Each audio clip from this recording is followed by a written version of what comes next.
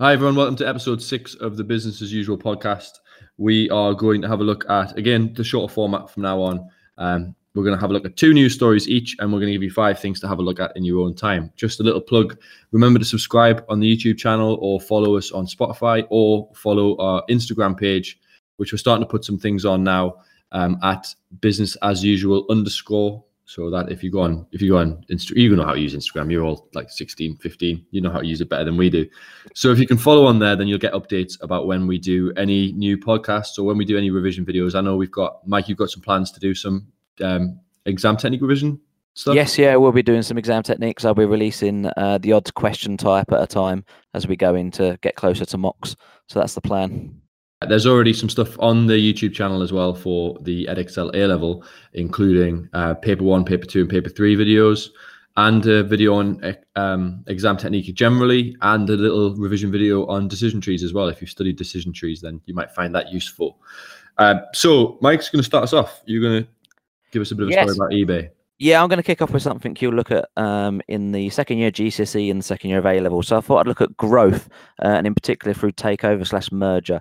So the latest one that's been hitting the news is eBay looking to sell StubHub to Viagogo for $4 billion.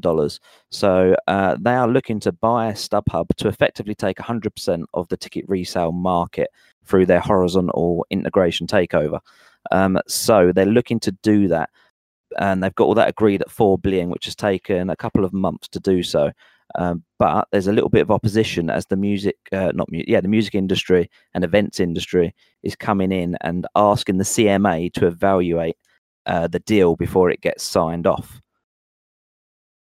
So the CMA, if you're not aware, the Competition and Markets Authority, their job is to effectively, especially when it comes to mergers and takeovers, but general business practice, make sure that what is happening between 2 businesses or between 3 businesses or whatever is not negatively impacting on the consumer. And so I guess the argument here is that if Viagogo has 100% of that market share, then they're able to basically set the price at whatever they want because there's no competition to help bring that down.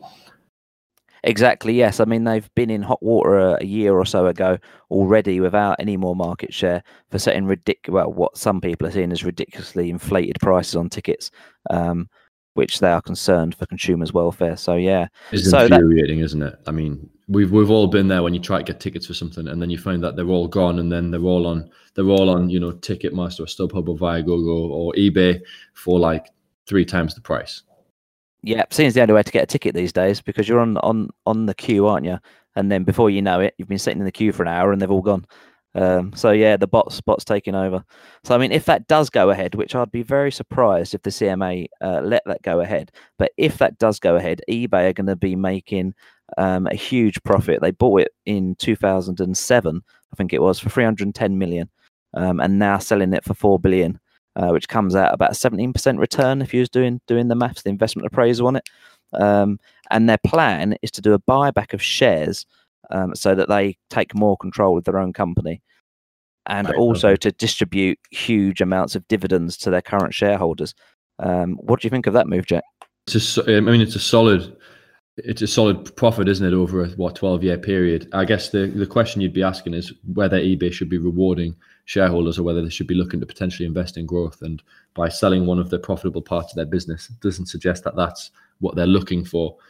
So maybe in the long term, that might hurt them. Yeah, I mean, you've got these apps, haven't you, Wish and Etsy and all that are they have taken a lot of the growth that's gone into the second-hand goods market. So eBay, I think, could be in trouble if they don't actually invest. But then again, I don't. The ticket market's quite a big one as well, isn't it? The idea behind it is that if you have a ticket to something and you can't attend, you're going to put it on a secondary market and just sell your ticket on. And so the idea is you'd sell it at the face value. And so that way it's fair for consumers, but it tends to not be the case. It tends to be that people are, spent selling them for a little bit more than they paid for. I've got my first story you might have seen in the news this week is that Uber has been effectively banned from London. They've been stripped from their license to operate by Transport for London. The reason this has happened is that they're saying that there's been more than 14,000 trips taken with drivers that have a faked identity. And so that creates loads of problems with issues on checks on drivers, insurance and safety and what have you. So they were originally in September given a 2-month probationary extension after having their license taken away, and they've announced this week that that's definitely gonna go. One key thing to know about Uber is that there's loads of controversies about Uber because their staff aren't actually employees. But I mean, can you think of any? It's a protectionism kind of activity from the Transport for London as well. There's a bit of an angle on that, isn't there, Mike?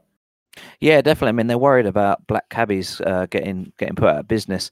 I mean, we have seen a huge drop in London of black cabbies, but they are still holding out. As a lot of people like the personal service, and a lot of older people in particular don't trust Uber, etc. I think this is about safety, isn't it, of passengers, and particularly female passengers, I think. Yeah, so the idea is that if these drivers are using fake identities and there's no background checks, because as I previously mentioned, they're not employees of Uber, and Uber are doing it this way so that they don't have to follow sort of minimum wage laws and make sure that these taxi drivers are earning, receiving pay from Uber as well, rather than just the share of their drive. It does create that safety issue, but also insurance issues as well. And as you've mentioned, black cabs industry, Uber's a massive threat to the sort of standard traditional taxi companies in London.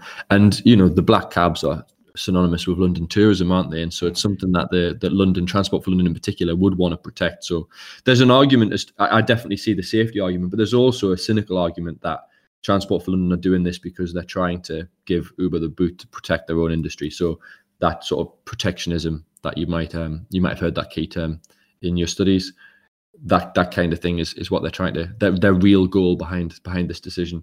Oh, definitely. They're putting up a barrier to entry, aren't they, for anyone that also does economics, just making it that little bit harder for firms to come into the market as well as operate. So it'd be interesting. I imagine they will put the safeguard in place in the next month or two, and they'll appeal, and they will be back in London. I've had 2 months to try and start that, and Transport London said that they've made some progress on that area, but obviously not enough yet. But they're going to appeal it. I think they've got 21 days to appeal, and so you'd expect that there'll be a bit of panic, and they'll try and get it sorted between now and then. So we'll see what ends up happening. Definitely. Right, I'll kick off with a bit of an economicsy type story. So consumer and business confidence figures have come out, I should say, for October and November, and they've been released, and they have hit a 6-year low.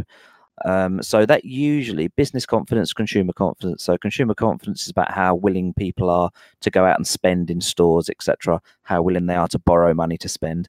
And business confidence is how willing businesses are to grow, invest, borrow to invest, etc. So that usually is tied in with what's going on with interest rates, what's going on with unemployment levels, consumer spending levels, how much investment's coming in from outside the country, how much the government are spending, etc., etc.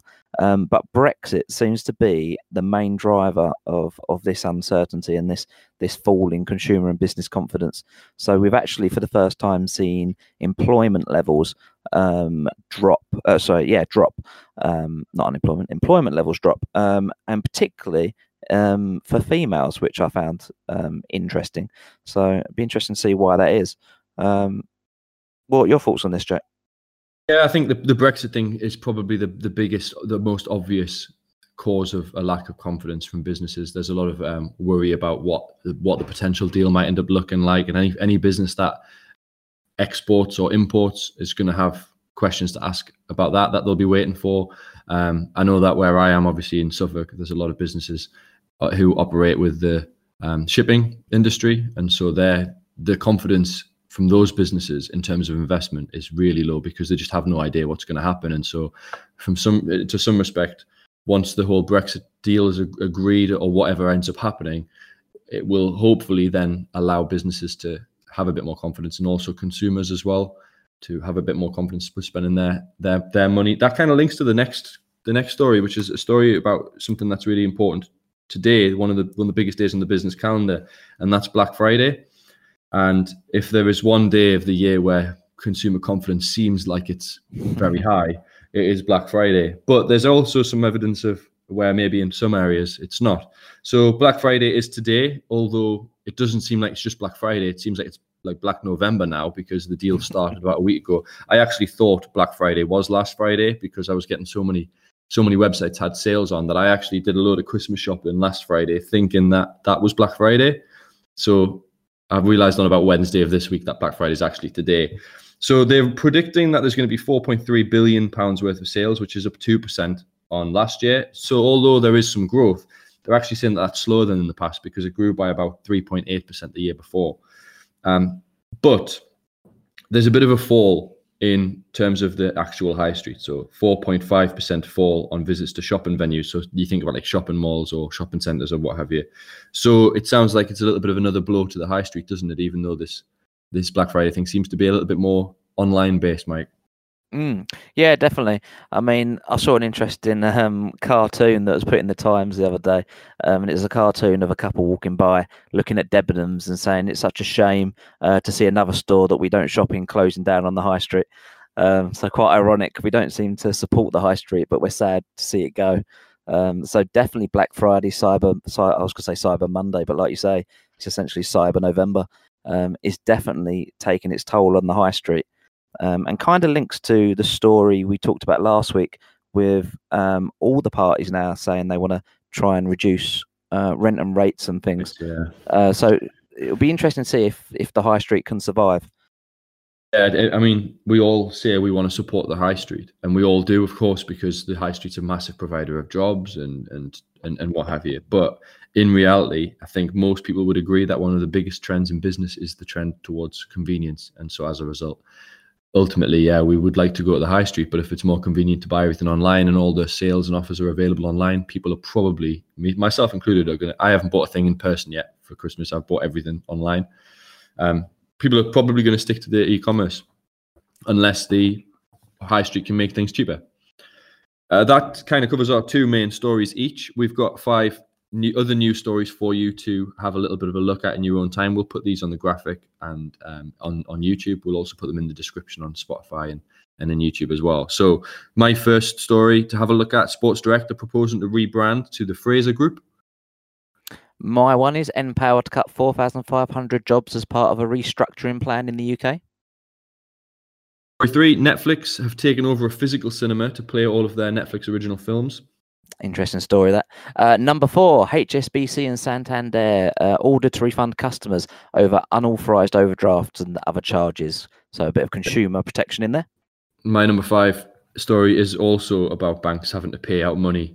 Virgin Money have had to pay a £385 million PPI charge, but despite that, have almost doubled the pay of their CEO. Some Virgin Money customers might not be very happy with that. There we go. Okay, so the shareholders might. Well, to be fair, the shareholders have presumably authorised this. The CEO is very happy, though. His family are definitely getting good Christmas presents this year.